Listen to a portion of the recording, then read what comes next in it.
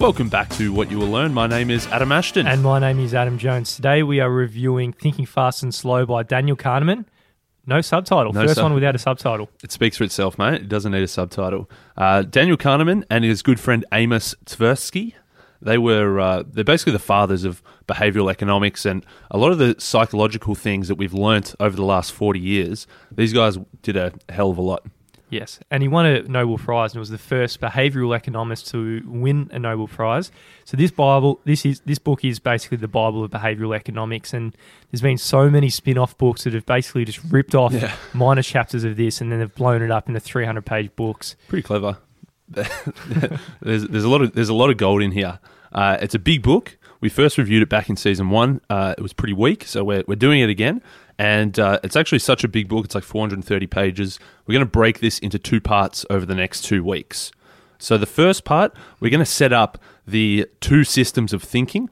So obviously the thinking fast bit and the thinking slow bit. And then we're going to start our discussion on some of the heuristics and biases that we have. Things like the law of small numbers, anchors, availability, base rate neglect, and regression to the mean. And then in the second part next week, we're going to talk about things like the narrative fallacy, hindsight bias, intuitions, the planning fallacy, loss aversion, sunk costs, and the experiencing self versus the remembering self. So it's a beast of a book. It's going to take all of our cognitive effort. Yeah. I've read the book many times, not by choice, but by accident. And for multiple reasons, which might come up in the episode. I'd say actually this is the book that you've spent the most hours on in terms of reading and making notes for. Yeah, well, I bought the book, read most of it, lost it, started again because I didn't have my highlights, did all the notes, got my laptop stolen, so I had to do all the notes again. So it's just been an absolute juggernaut to get through. But I've basically done enough hours for a whole undergraduate degree in behavioural economics, which isn't a bad thing. That's probably good. If there's any one book to do it, this is probably one of those. Absolutely. Part 1 of the book is all about the 2 systems. So it's setting it up, the 2 characters that we're going to be going through over the next 2 episodes.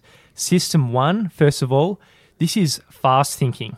So this operates automatically and quickly without little or no effort and no sense of voluntary control. Yeah, this is the effortless thinking. These are like the snap judgments, the initial feelings, the gut, the intuition, all of these things that happen automatically without us consciously taking the effort to think about something. System 1 just snaps into action and makes assumptions. So some examples of System 1, fast thinking, it might be finding the answer to 2 plus 2. You don't need to think about that. If you're driving in a car on an empty road and you've got some experience, you're not thinking about that. You're on autopilot. And if you're detecting hostility in a voice, again, it's something that's part of the intuition and it doesn't require hardcore thinking. Yeah, as you say, a lot of these emotional or feelings-based things happen as snap judgments of System 1 without you thinking about it. Us looking and making reactions, that's System 1. Also, some of the things that after you become more competent or after you've practiced something a lot, some of the things might start to shift towards System 1. You don't have to think about it anymore. Like 2 plus 2, when you're in primary school, you probably have to think about it, but now it's just intuition. So the associative machinery in your brain has weaved all these brain nerves together to associate things between ideas. So if you say, what's the capital of France, immediately you just know it's Paris. And you might think of the Eiffel Tower and all these associative things that come up in your head. Yeah, so on the other hand, System 2, the slow thinking of the title, this is the thing that demands cognitive effort. We have to almost like stop and think hard about something. It's not the snap judgments. These are the things where we actually have to invest or expel energy in order to think about them. So if you're filling out your tax form, for example, that requires effort.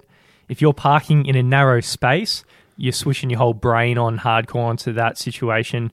Or if you're looking for a woman with white hair, for example, in a crowd. Yeah, if you're scanning the crowd, obviously you're taking a lot of investment to try and block out everything else and just focus narrowly on that one thing. Another one he says like bracing for the starting gun. If you're in a race, all of your cognitive effort is thinking about and listening to that starter's gun. You're not thinking about anything else at the same time. This is often stuff that you if you can't multitask, if things are getting pretty heated in your mind, and you might have to stop and think and focus deeply by expelling this energy on System 2 thinking. Whenever you are asked or you have to pay attention, that's when you're really using System 2. And the analogy is pretty good because you have a limited amount of System 2 energy, so you're actually paying attention throughout the day that you can allocate to certain activities. Before you know it, you're gone over your budget, then all of a sudden you run out of System 2. Yeah, so that's a high level of the two systems. So System 1, that's the fast thinking. System 2, that's the slow thinking. So we'll dive a little bit deeper into each of these now, and we'll start with System 2. And it starts off with like a little problem here. A bat and ball cost $1.10, $1.10. The bat costs $1 more than the ball. How much does the ball cost? So straight away you think that, the bat and ball cost $1.10. You think the ball must cost only 10 cents. Yeah, that's the System 1. You instantly think, okay, if that's $1 more, then this must be 10 cents. But really, if the ball is 10 cents and the bat is $1 more, that's $1.10. That adds up to $1.20. You've got it wrong. It takes a bit of System 2 to stop and think, okay, hang on, the ball is actually 5 cents, the bat is $1 more, and it's $1.05 to get your answer. So the System 1's probably tripped you up there. Your instant snap judgment by listening to the numbers, you've jumped to a conclusion and you were wrong. It takes a bit of System 2 to slow down and think about it more deeply. And that's what we're going to learn a lot throughout the episode is that sometimes System 1 just jumps in, does the answer for you, and when it's something a job, you should be bringing your System 2 in. Now, one of the defining features of System 2 is because it does take so much energy to stop and think deeply about something and to consciously and effortfully think, it's actually pretty lazy. System 2 doesn't like to be triggered. It likes to just sit in the background and not work if it doesn't have to work. Yeah, it's got a reluctance to invest any more effort than's necessary for the task. So it's like a general law of least effort applies to this cognitive as well as physical exertion. If there's several ways of achieving the same goal, people are always going to choose the path of least effort and least action. And another thing that we've learnt in recent decades, we as in cognitive psychologists around the world, they've learned that switching tasks is also very effortful. So switching, if System 2 is focused on something and then you have to switch tasks, it takes a lot of energy to switch out and then switch back in, and it takes time to realign back to the problem that you were thinking about originally. And that's because System 2 does take a lot of effort and a lot of energy. So trying to switch it off and switch it back on, there's a big cost to that in terms of your cognitive capacity. So System 2 takes effort. And the second thing is System 2 gets depleted.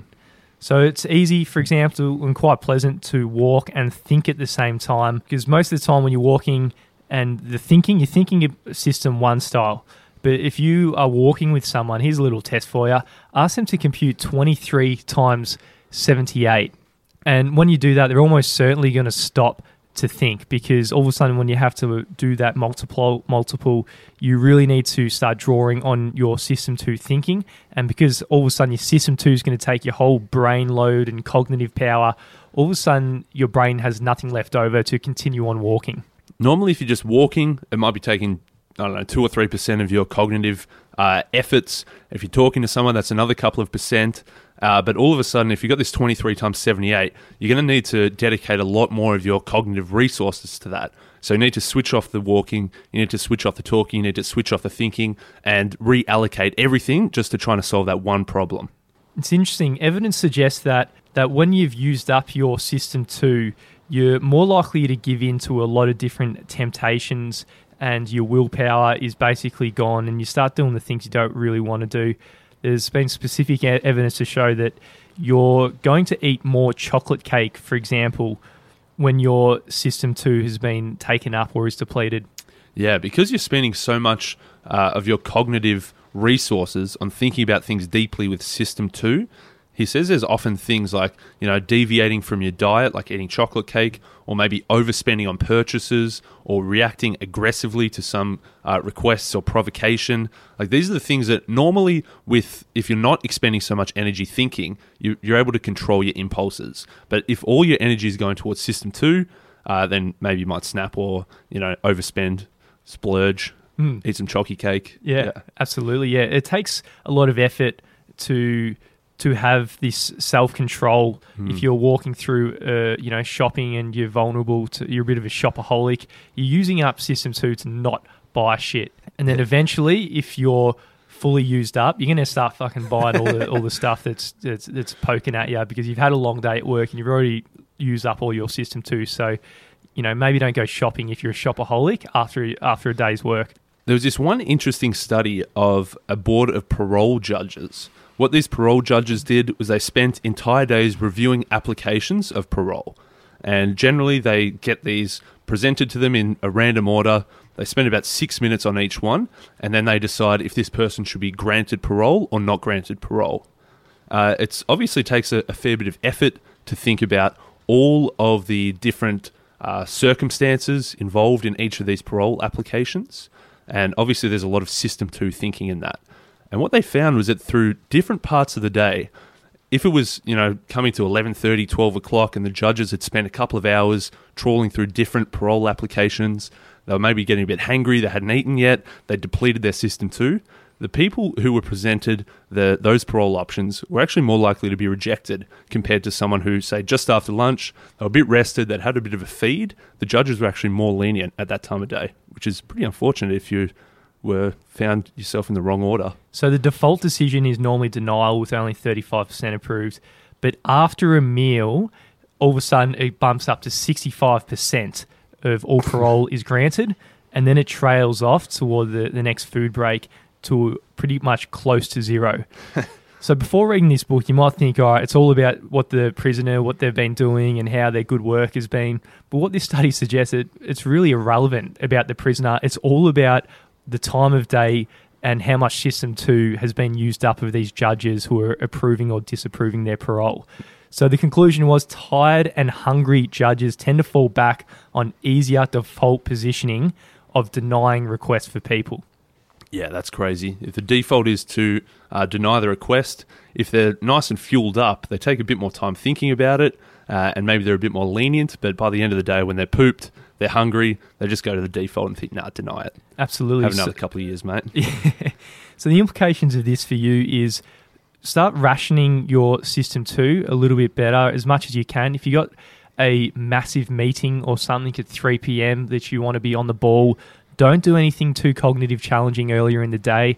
It's something that I've been stuffing up recently. I've been learning jiu-jitsu in the mornings before work at 6 a.m., using up a lot of System 2. And then, the days I do that, a lot of the time I've realised I'm cactus. So for me, I'm going to start shifting that learning activity to after work. Yeah, that's a good move. Yeah, you got to be very careful of how you structure your day. Knowing that there is a limit to how much System 2 you have throughout the day, you need to structure your day nicely. The next thing we want to dive into is System 1. What System 1 does, it likes to jump to conclusions. It likes to look at things around it and see. So that's all about System 2, which is slow, deliberate thinking. Next, we're going to talk about System 1, which is all about your fast thinking.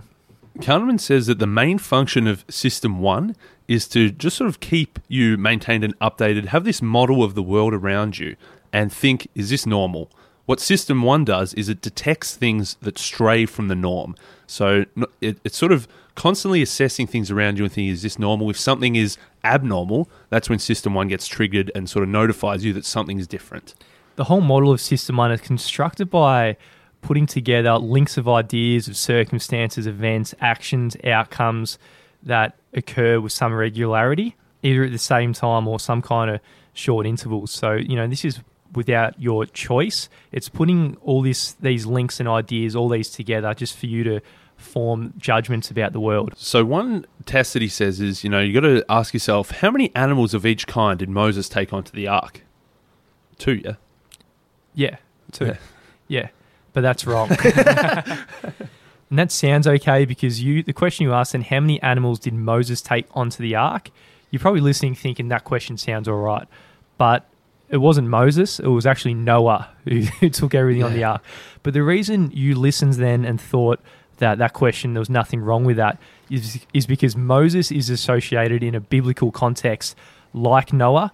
So the question made sense. Yeah. If you said, how many animals of each kind did Donald Trump take onto the ark? That stands out as something very, very wrong. Your System 1 would notice something different. It sounds like a pretty weak political gag instead of a genuine question. Whereas Moses is close enough, in biblical nature. You've got the ark, you've got someone who sounds like they were from that, from that Bible. Then you probably missed it. But if obviously if there was something way too obvious, then it would be way off. So this is what they call the Moses illusion. And it's another area where your associative machinery might make mistakes because of the similar context.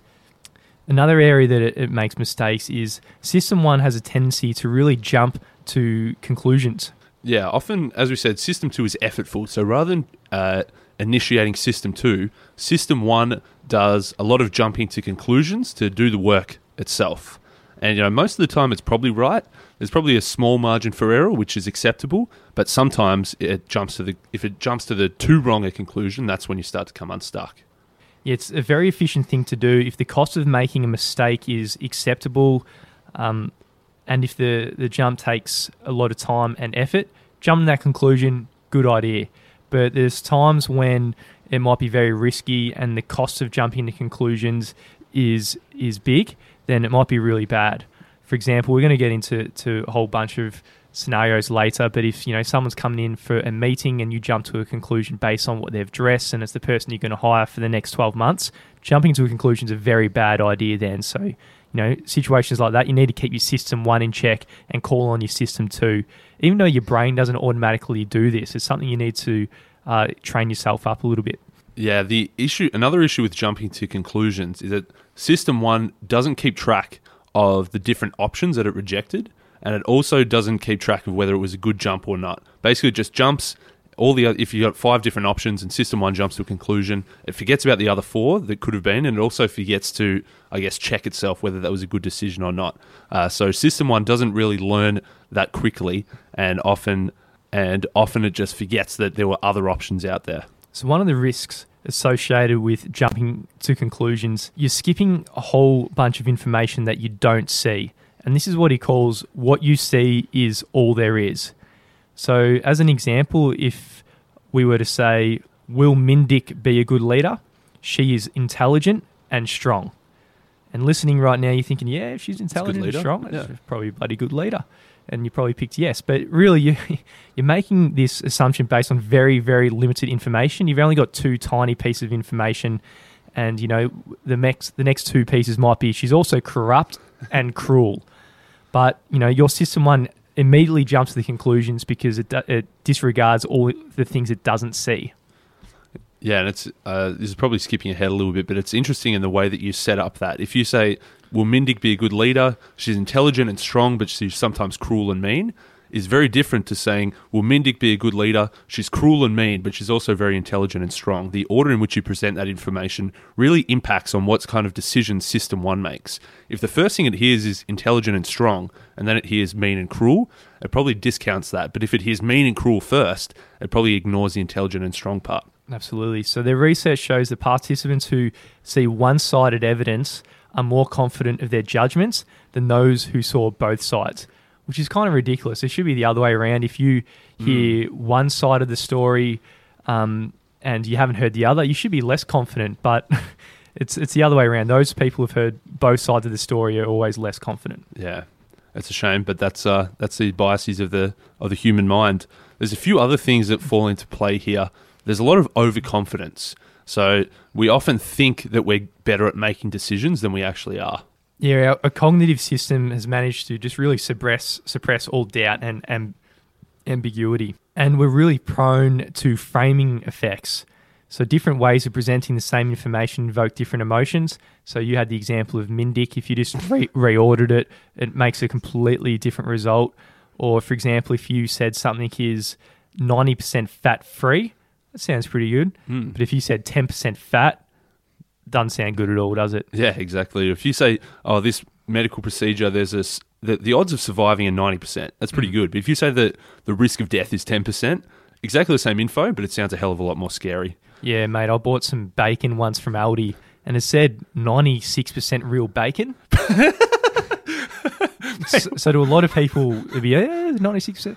But then if they frame that as what's the other 4%? Exactly. If they framed it as 4% not bacon, and you're buying bacon, you're like, geez, what is that? So that's framing effects. And the other one is base rate neglect, which we're going to spend a bit of time on as well. So if the personality description is salient and vivid, then the statistical base rate and the facts really just doesn't come up into your mind. You just listen to the narrative of how things are presented and then just make your assumptions based on that. Yeah, so they're the two systems that guide all of our thinking. The first, the system one, the fast thinking, it often jumps to conclusions. It likes to do a lot of the work for us. It's intuitive, it's quick, it's automatic. And then if something gets too hard, that's when system two gets triggered. That's the slow thinking. It's effortful, it's cognitively demanding. You need to take time and energy to think about it. So now that we've sort of given you the overview of System 1 and System 2, we're going to dive into the heuristics and biases of the human mind and how these sometimes work in our favour and often don't. The law of small numbers.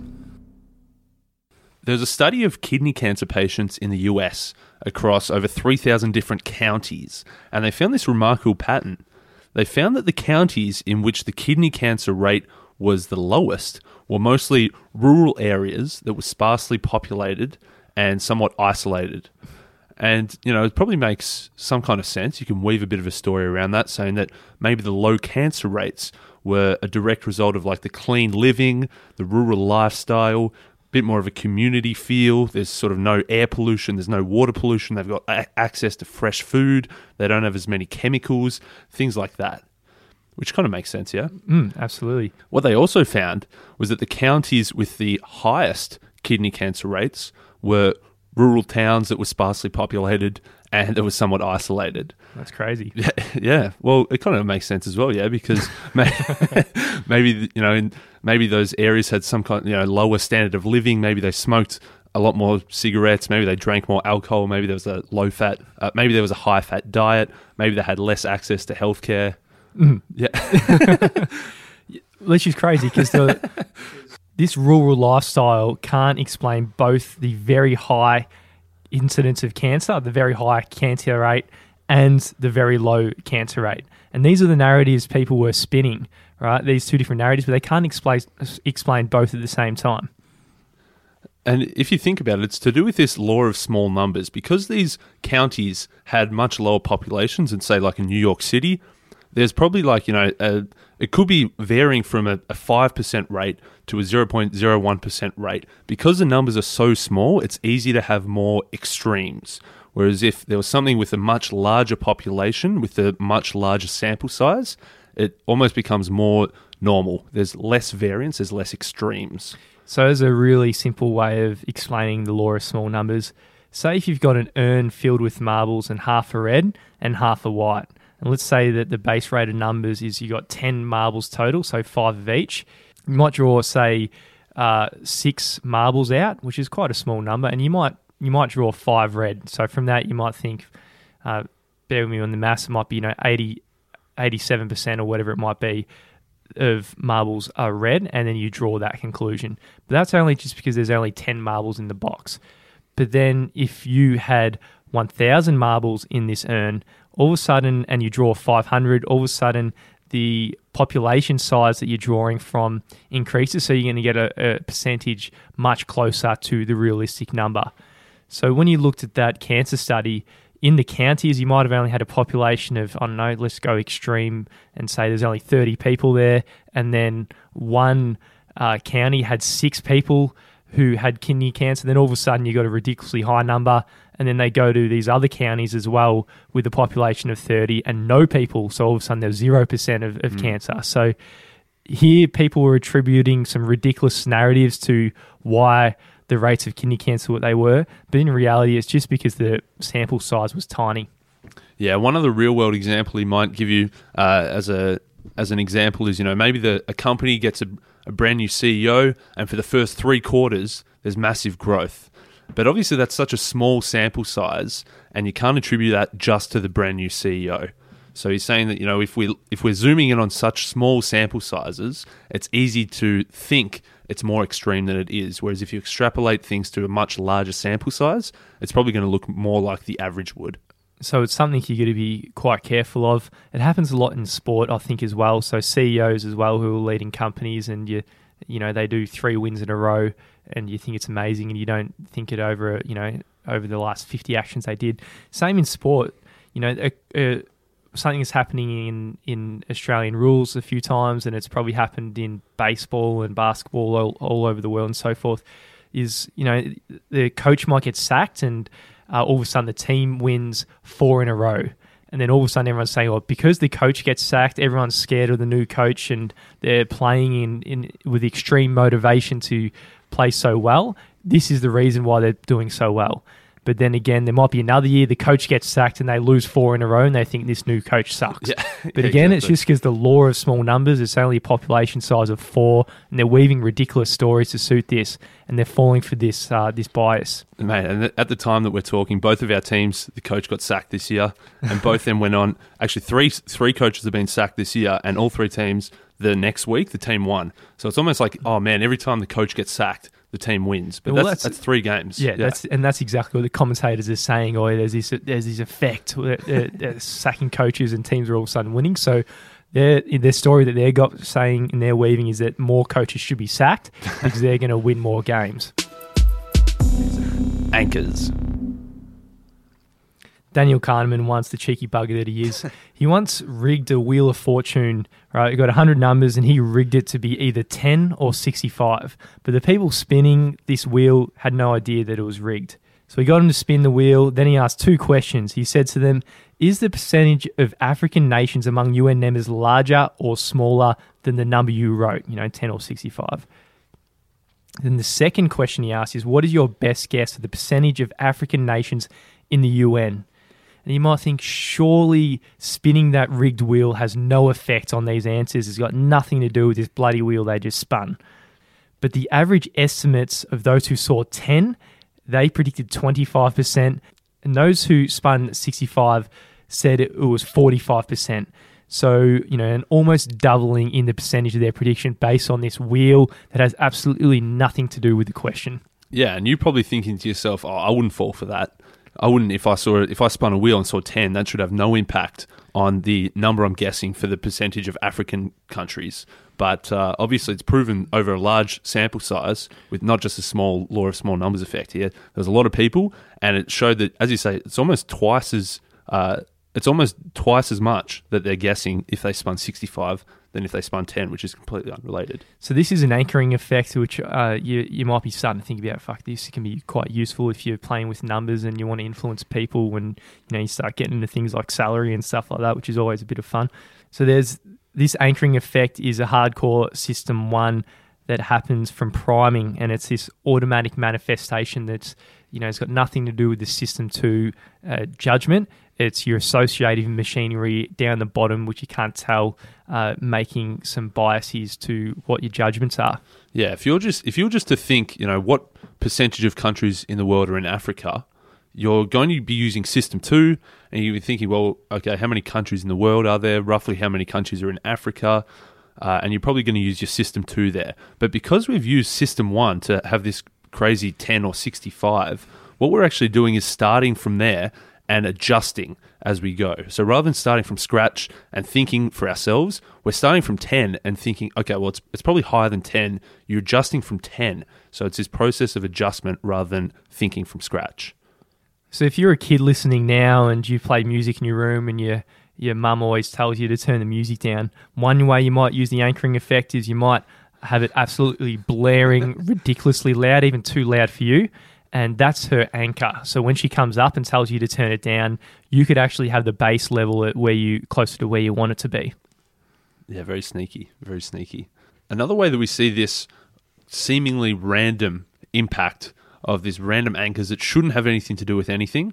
They tested these German judges. I don't know what Kahneman's got against judges, but he likes to show how fucking fucked up they are. And fucking poor prisoners. It's got nothing to do with it. Nothing to do with the crime you've made, does it? No, I really hope this was like a test, not like genuine people's lives at stake. It's people's lives. No. So anyways, he's taken these German judges. They had an average of 15 years experience. So they're not just new kids on the block. These are serious judges. And what they were presented with here was a fictional account. Okay, so thankfully it's not a real person. It was a description of a woman who had been caught shoplifting. And what they did was they then rolled a dice, a seemingly random act. Of course, Kahneman, he'd rigged these dice to either roll 3 or 9. And after they rolled the dice, they were asked, how long should this woman be sentenced to in months? And unfortunately, the people, if they rolled a 9, they said she should get 8 months jail for shoplifting. If they rolled a 3, they averaged 5 months jail time. That's a big anchoring effect, man. It's a number of 50%, the difference there, which is ridiculous. So, this study is showing that there are real people out there who are getting sentenced because of this anchoring effect. Like, who knows what parts of the environment that the judge was predisposed to before they make their decisions about how long people should be going to jail. Yeah, obviously, like rolling a dice right before you decide is something you're never going to do. But as you say, it's other things throughout the day. Maybe they just read the newspaper and it said the stock market crashed by $3 billion today or something. Or maybe they're anchored by other things in their environment, things that they've done throughout the day that they didn't even realize was impacting their decision. So some organisations catch on to the anchoring effect and use it to their advantage. So, for example, supermarkets can use arbitrary rationing as a serious marketing ploy. So what one supermarket did, for example, they had a promotion for Campbell's soup at 10% off regular price, which is an all right deal, but not going to change the world or anything. And what they did is some days they had the limit of 12 people per person, and some days they had a limit of, and some days it had no limit per person. So you think on the days with no limit, they can go infinity, so it's probably going to be higher. But what actually happened was those who were anchored to 12 per person, they were much closer to that anchor, thinking, all right, if I can only get 12, I might as well get a whole lot more. So those shoppers purchased 7 cans when these limits were in force, which was twice as much as those with no limit per person. Yeah, it's pretty weird, yeah. You'd think like, okay, if there's no limit, I don't know how much soup people eat, but you probably get 2, 3, 4 cans. But if it says limit 12 per person, you think other people are probably getting 12. And you're like, oh man, I should probably cash in on this offer while it's here. I should get 6 or 7 cans. Yeah. It's pretty crazy to have such a high limit that actually makes people buy more. So obviously this has huge utility in negotiation. For example, if you're negotiating in Bali or your travel destination of choice, the initial anchor of the cost has a really powerful effect. And I think some of the Indos have really caught on to this now because they always start at a ridiculously high price. Yeah, oh, definitely, man. 100%. Yeah, I was in Thailand recently, and they just start with a ridiculously high number because they know that people are going to try and adjust down from there, and they know it's a process of adjustment. So they come in with a high number, knowing everyone's going to say, no, that's ridiculous, let's cut down and meet somewhere in the middle. So they start with something ridiculously high. So obviously you want to be the one starting and putting the initial anchor on the table and go at an extremely low level. That's if you're a visitor to one of these countries. If you're a listener, keep doing what you're doing lovely at it. But if you're on the other side and you are on the receiving end of a ridiculous anchor, you need to get the anchor off the table as quickly as you can.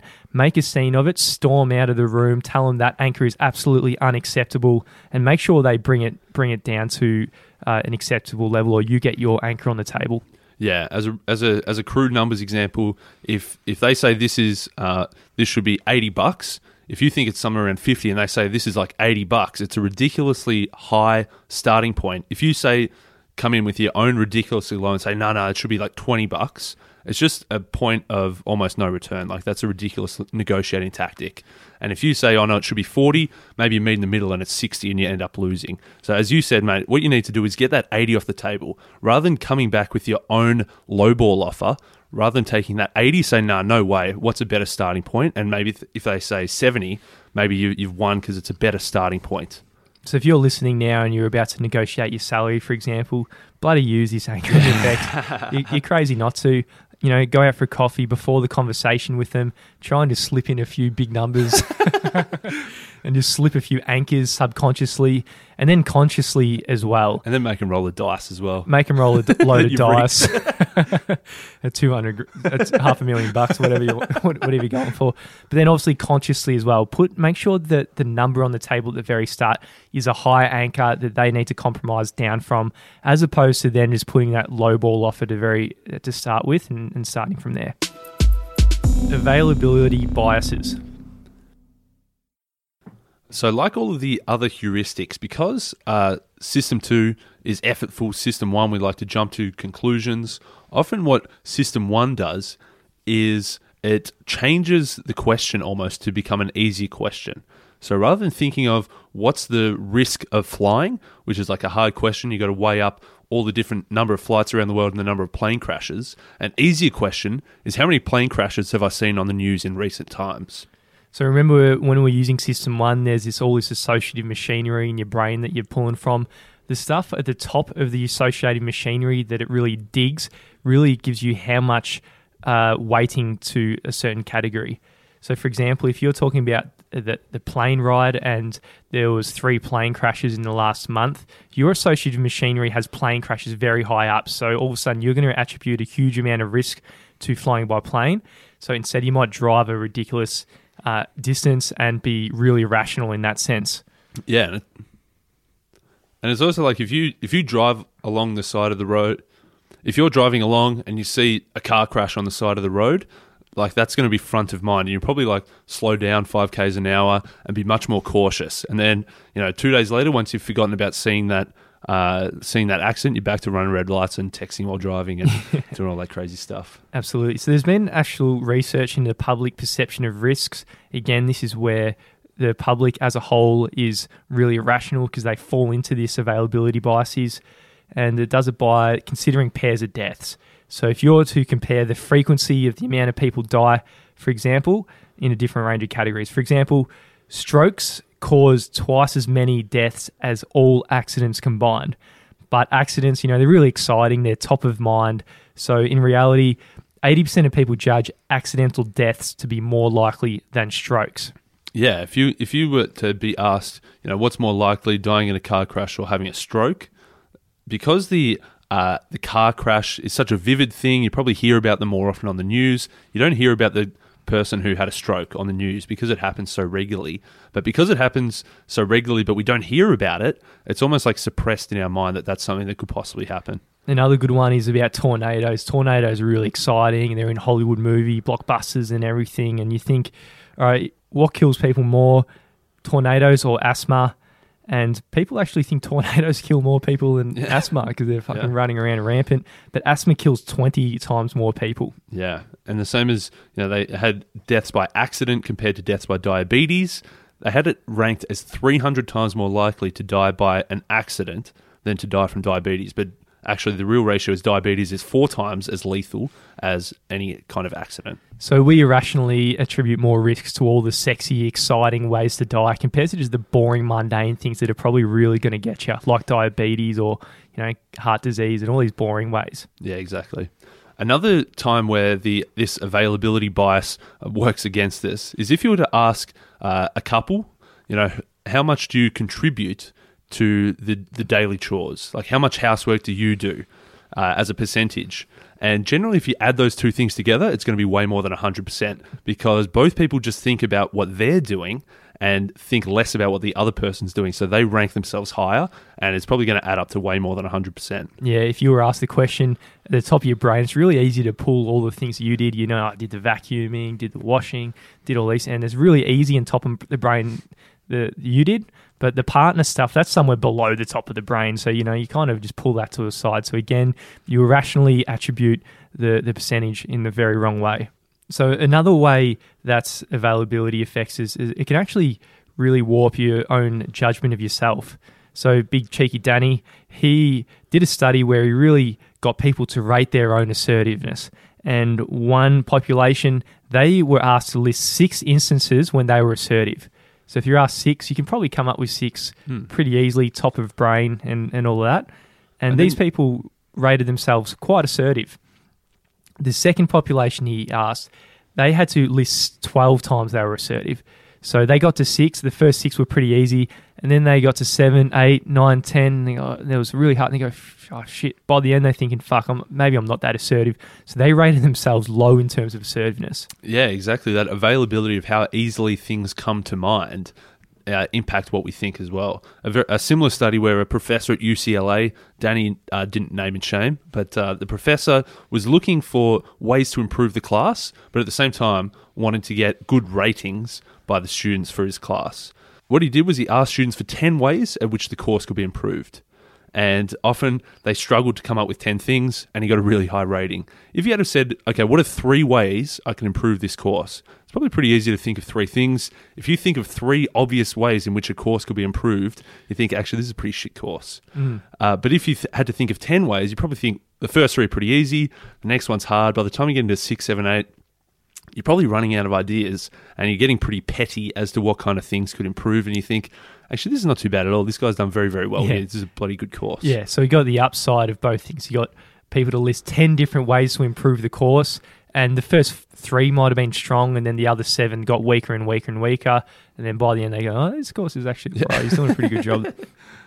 So I don't know when this can pop up, but if you're asking for feedback for someone, maybe ask for a list of 10. Send in an email saying, what are the 10 ways I can improve from your boss? Your boss might go, fuck, you can do 1, 2, 3, 4. And then by the time they get to 5, 6, 7, you're pretty good at your job. And then you get the 8 to 10 pieces of feedback, but also your boss thinks you're doing a better job than you are. Yeah, it works both ways as well. If you're asking for praise, ask for what were the best 3 things I did this year, because the first 3 will come pretty easily to him. Don't ask for 10 things you did well, because the 8th, 9th, and 10th will be tough. So if you're wanting good things, go low. If you're wanting bad things, go high. So that's the setup of the availability bias. And what the media can actually do is really exploit us all with an availability cascade. So remember, the importance of an idea is often judged by the fluency and emotional charge that it comes to mind. So if it's the top of the mind, you think it's really extremely important because you can easily weave together some things that have recently happened for it. But what can happen is actually an availability cascade, which is a self-sustaining chain of events that might start from media reports of a minor event and then all of a sudden lead up to public panic. So, there might be the flu epidemic in Australia, which is, I think, a very low percentage of actually dying, but it's top of mind because everybody's speaking about it. So then all of a sudden there might be some media reports because it's the top of mind, and then people think and get a bit more fearful of it. So then there's more media reports because they're trying to sell papers and so forth. So it's a feedback loop of an availability cascade. Yeah, if you think of, it seems like every couple of years something like this happens. Like there's SARS, or there's bird flu, or there's swine flu, or every couple of years it seems like the world's everyone's just going to die from something. Because it starts off as, someone gets hospitalized, the media reports from, someone's hospitalized from bird flu. That's just the start of it. And then people start to get a little bit worried, but not too much. But because people are worried about it, the media starts reporting about it more and more and more. And then maybe 3 people have died from bird flu. People are starting to get more and more worried. And then, the media wants to report about it more. 30 people have died. And then suddenly 80% of the news cycle is all about all these people dying from bird flu. And the whole world's going crazy thinking that they're going to die from bird flu. Now, I remember back, I was in year 11 at school. It was the swine flu years, 2009. Our school got shut down because of swine flu. Just because of, it was a couple of people had died around the world, and the media was talking about it, and it was this worldwide epidemic, and people just lost their shit. Yeah, absolutely. It becomes politically important at a point, as the availability entrepreneurs, he calls them, who exploit this as much as they can. And then it gets to the point where the politicians are changing policy from these really irrational viewpoints and really misguiding resources. And what happens with things like this, where it's built up and the availability of it is it comes to you easily because it's on the news all the time and it's got such emotional charge because people are dying for it. The next factor that comes in is probability neglect. So maybe the actual probability of dying from swine flu was 0.00001%. Because you're seeing 3 times a day on the news someone else just died from swine flu, we're neglecting that actual probability, and it seems to be much more scary than it actually is. So we either ignore the risk completely or we give it too much weight, nothing in between. So the amount of concern isn't adequately sensitive to the probability of harm. We don't even look at that. We only look at the numerator, the thing that happens. We don't look at the denominator and really assess the risk. So the combination of probability neglect, where you're not looking at the base rate and the denominator and the likelihood of things, with the social mechanisms of availability cascades, can lead to ridiculously gross exaggeration of very minor threats that are very unlikely to smack you up, and sometimes with extremely important consequences to our whole society. Yeah, and the obvious one is terrorists using this to their advantage. So the actual probability of someone in the Western world dying from an act of terrorism is extremely, extremely, extremely low. You can almost say zero, Yeah, close to zero. So It's just not close, gonna so happen. close to zero. It's a rounding error. That it's a couple of attacks each year where people die. Obviously, they're bad things, but it's extremely unlikely for you as the average person to die from an act of terrorism. But because these acts of terrorism, they're using to their favor all of these heuristics and biases against us. One gruesome act of terrorism gets reported on in the news for 3 days. There's all these stories about it, and it's built up in our mind that terrorism, it's happening more and more often, and that it's having bigger and bigger consequences. So it gets really wound up to the point where our probability neglect kicks in, and we forget to realize that actually it's not that likely at all. So the whole population are really exploited by these availability entrepreneurs. Again, the media who are just selling papers and selling these news. And then again, because the cascade, it does end up affecting the whole public policy of governments. And there might be much stronger border protection laws because of this, because all of a sudden people are fearful of other cultures. And, they might miss out on all the upside of having other cultures and a more diversified culture. So, I know some people right now who be reading the really conservative newspapers, and you can just tell at the top of their minds, they're really worried about terrorism and all these other cultures coming in.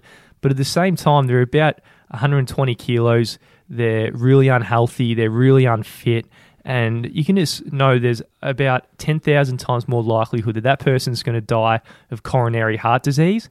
And they should be really thinking about the food that they're putting in the mouth and not be so fearful of terrorists who are maybe occupying a ridiculously proportion of their mind relative to the risk that they pose to them. Yeah, what terrorism does, it speaks directly to System 1. It speaks directly to our automatic responses, our gut intuitions, our emotions, our feelings.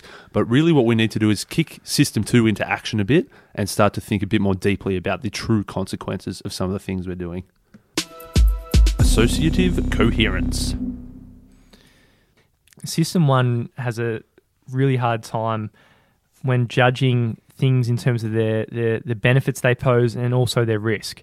So there's a negative correlation between level of benefit and the risk attributed to technologies, for example. They should be somewhat mutually exclusive, the benefit and the risk.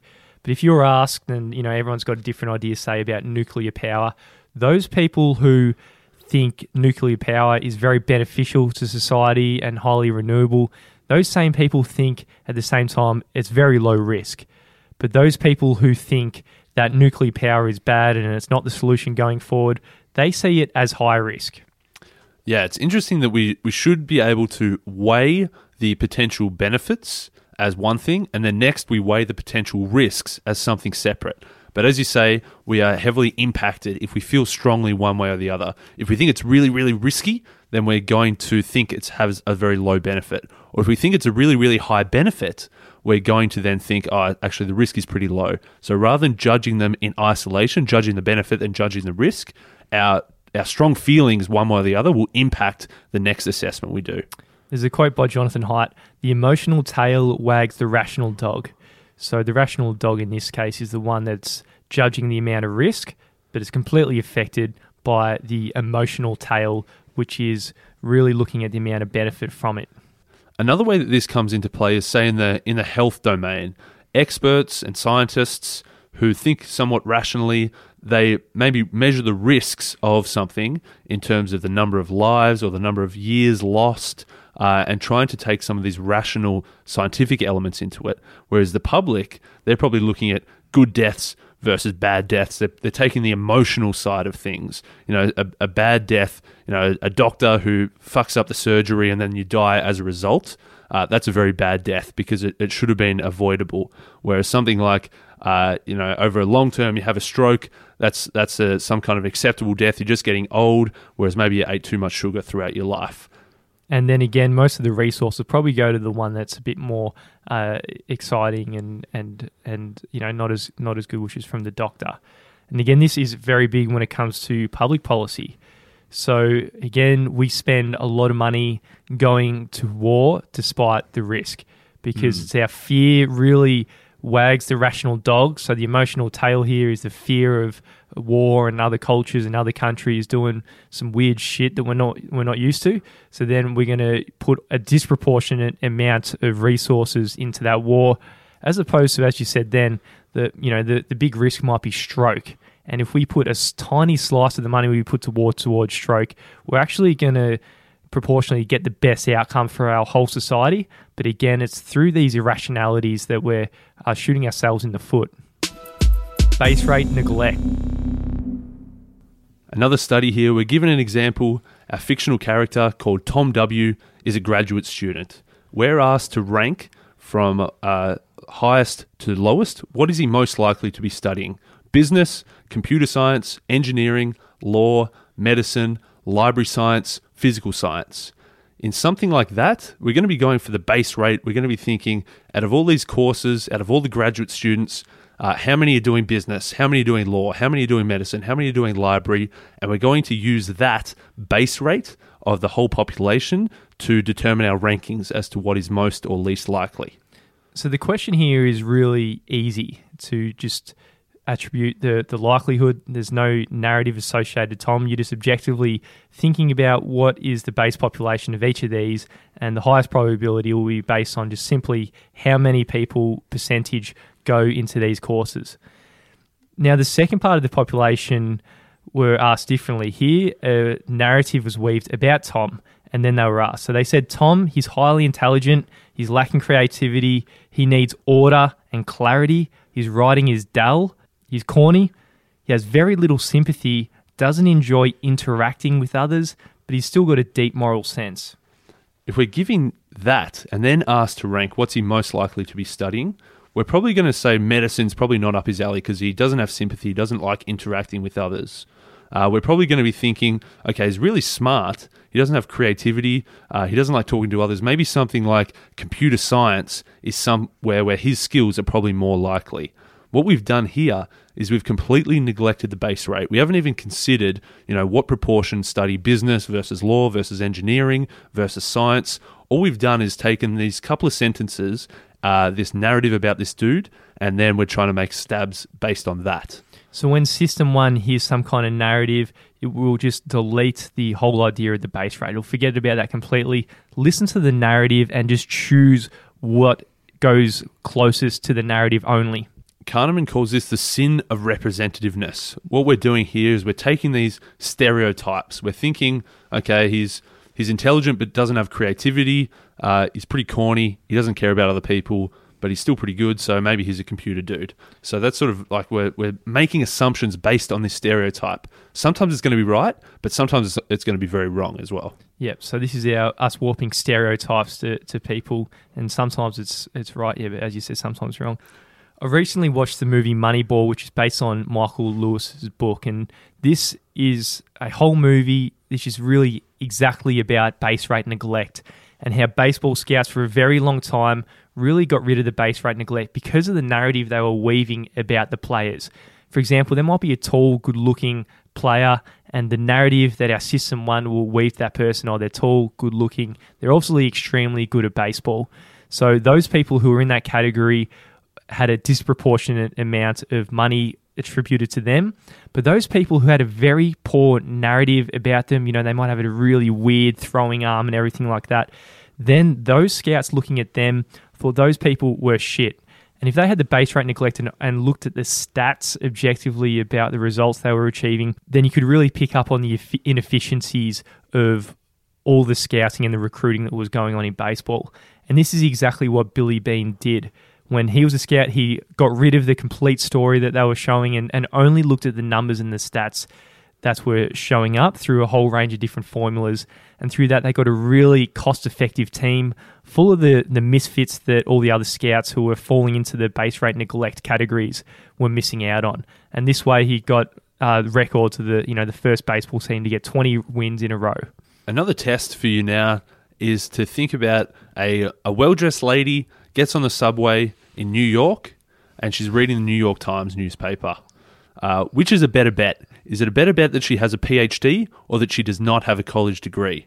if you're thinking, okay, maybe she's been working in Wall Street, she's well-dressed, she's intelligent, she's reading the newspaper, she's reading the finance section, maybe you think that she's got a PhD. What we've done there is we've completely neglected the base rate. If you look at the whole population as a whole, the proportion of people that have a PhD is extremely low compared to the proportion of people who do not have a college degree. So what we've done is we've taken a few small things our System 1 thinks is likely that someone will have a PhD, and we've completely neglected the fact that maybe it's like a 50 to 1 or 100 to 1 or probably even more difference, that it's probably way more likely statistically that she does not have a college degree than that she has a PhD. So call on your system to question the decisions you're making when it comes to base rate, and understand a lot of the time your automatic snap judgment is all about weaving the story that fits the best to weave your decision, and you need to really look at the base rate and the denominator of the equation. Conjunction fallacy. Again, we're presented with a story, this time Linda. Linda, she's 31, she's single, outspoken, bright, she majored in philosophy, she's deeply concerned with issues of social justice, and recently took part in anti-nuclear demonstrations. That's the story we're told about her. Now we're asked to think about which of these is more likely. Is she a teacher in an elementary school? Does she work in a bookstore and take yoga classes? Is she active in the feminist movement?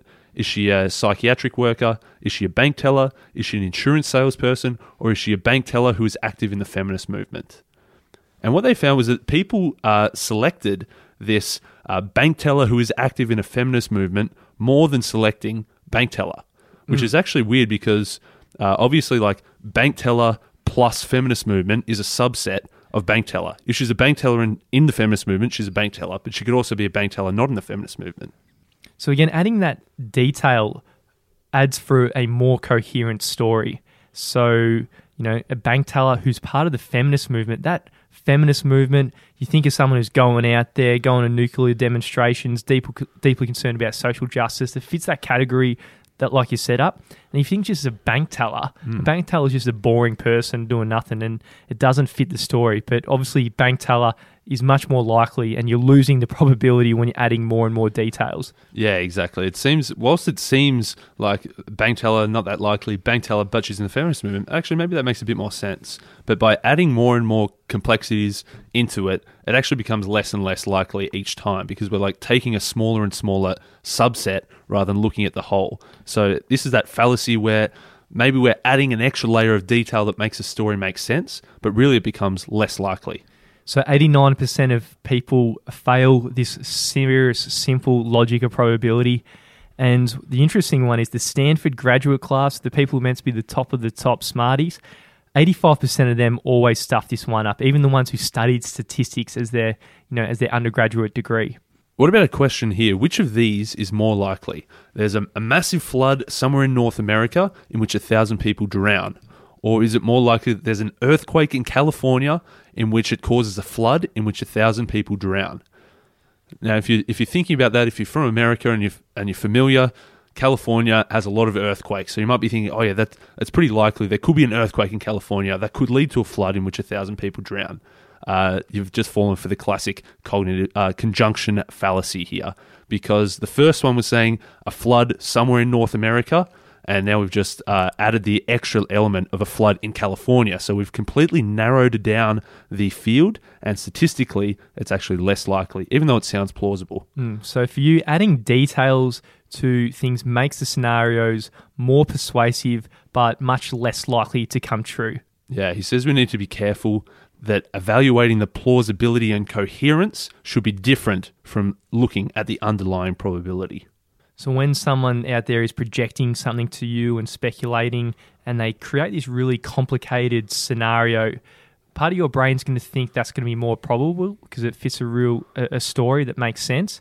But just remember, it's just simply a plausible story, but not probable. Regression to the mean.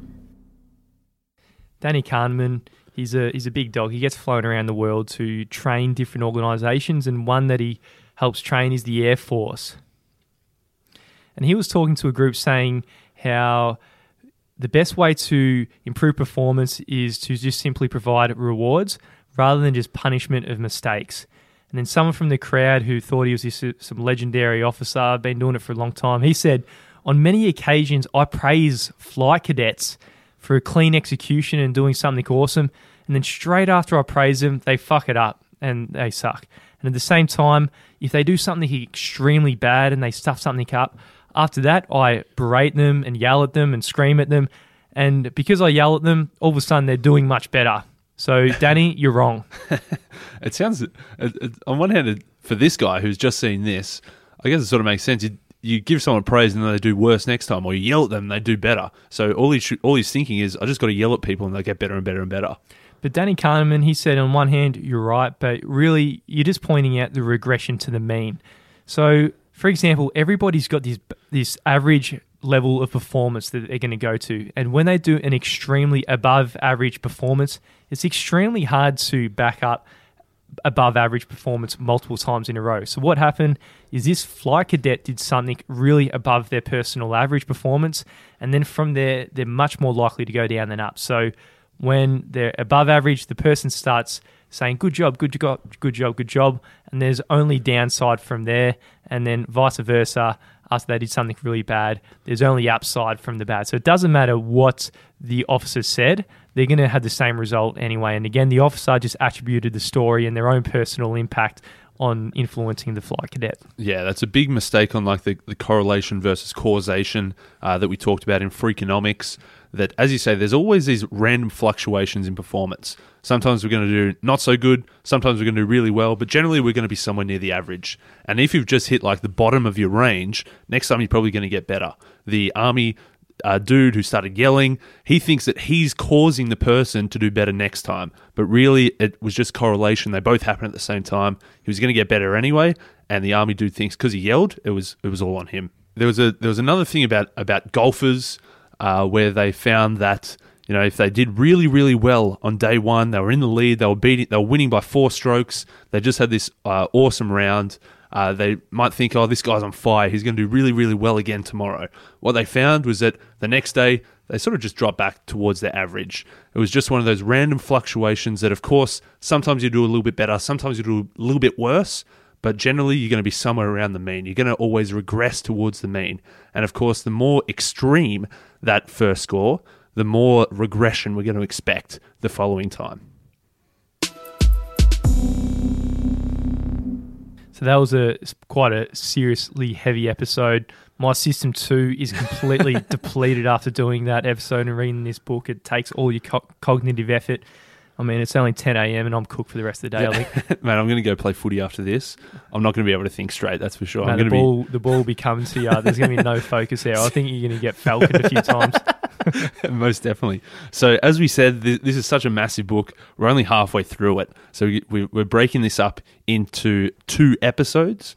We'll recap what we've just talked about, and then we'll talk about what's coming up next week. So what we did to set it up was we talked about the 2 main characters of our thinking, System 1 and System 2. System 1 is our fast thinking. It's automatic. We don't really have to think about it. We're just jumping to conclusions based on emotions and things around us. Whereas System 2 is cognitively demanding. It's effortful. You have to, once it's triggered, it really has to think carefully and deeply. Takes effort, but at the same time, you've only got so much System 2 to go around.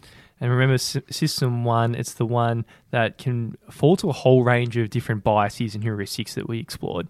And some of them are things like laws of small numbers, anchors, availability and availability cascades, base rate neglect, less is more, so what you see is all there is, and regression to the mean.